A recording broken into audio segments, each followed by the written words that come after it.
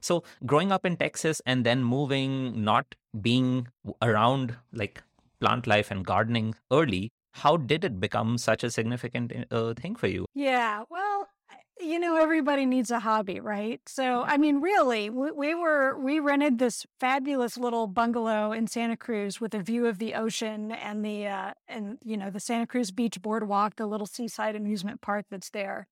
And everyone up and down our street on every side of us had these little gardens that were just overflowing with flowers, right? It's just Hmm. constant bloom.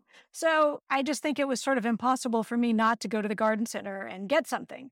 And so really it's a type of shopping, really like a garden is a place to put the plants you've bought. So you go off to the garden center on Sunday morning and you load up a wagon full of whatever looks fabulous and you come home and spend the day finding places for it.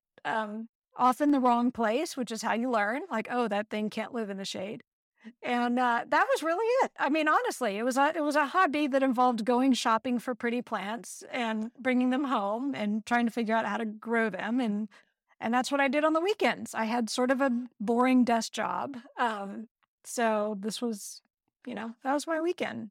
Yeah. And what I find so interesting about this hobby is that it is from end to end, it is about delayed gratification. And it feels like it is such a difficult hobby to get into now because in order to get into it, I would first try to get all the information about it. What I need to do, what I need to become, exactly the kind of changes it would bring into my life before I take even the first step towards it. And I would have all these plans already about the plants I want and the ones I can grow. And I might try to fill my head up with all this information about what grows in the shade and what doesn't before I take the first step. But to get into a hobby before this short-term, immediate gratification mindset has sort of infiltrated all of our minds. Like it's everywhere now. Every single human being is affected by that now. Before that, like it's such a different kind of world in which to pick up a hobby in which the fruits, literal and metaphorical, are in the future. Like you are going to, and it's just you. Yeah. There's no, the idea of performing on a stage does not exist quite in the same way. Right. Yeah. Well, I think this is a definite personality test, is what this is, because like I was driven purely by impulse. I would just go down to the garden center and see what they had and bring it home and give it a try. So there was no planning involved and there was no research ahead of time. I mean, but this is a real thing in the gardening world. Like if you're someone who really plans ahead, you might, for instance, plan out an entire landscape for your front yard where you would decide ahead of time what all the plants are going to be. Don't plant them until the fall because that's when you're supposed to really put things in the ground.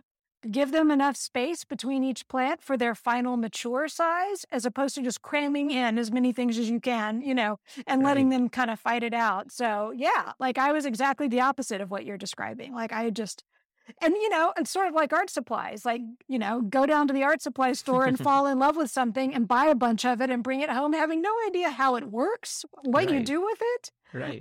versus, oh no, I'm not going to get into this until I've taken a class in it and I've tried it out and really thinking and planning ahead. I'm much more of a like, let's go down to the art supply store and see what they've got. And I come home with a set of like, Neocolor crayons or something. And I'm like, I Right. don't even know what these are, but look how pretty they are.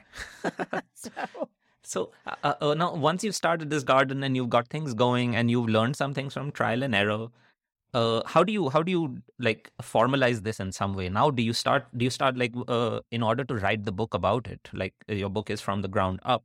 Um, did you then start to do some research? Did you try to fill in some of this DIY knowledge with like actual science and ideas like that? no. No.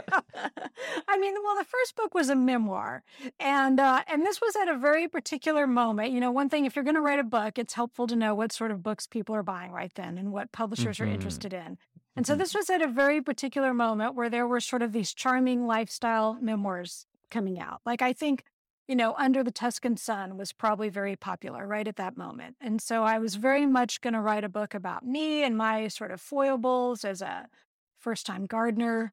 And so that didn't really require a lot of knowledge. In fact, it was the opposite of that. And it was more, writing a memoir is more about the challenge of creating a character that is kind of you, but also not exactly you, a version of you. Like in my case, maybe a more naive version of myself. And then creating characters out of the other people in your life and figuring out what the drama and conflict and sort of personal quest is that's going to carry people through the book.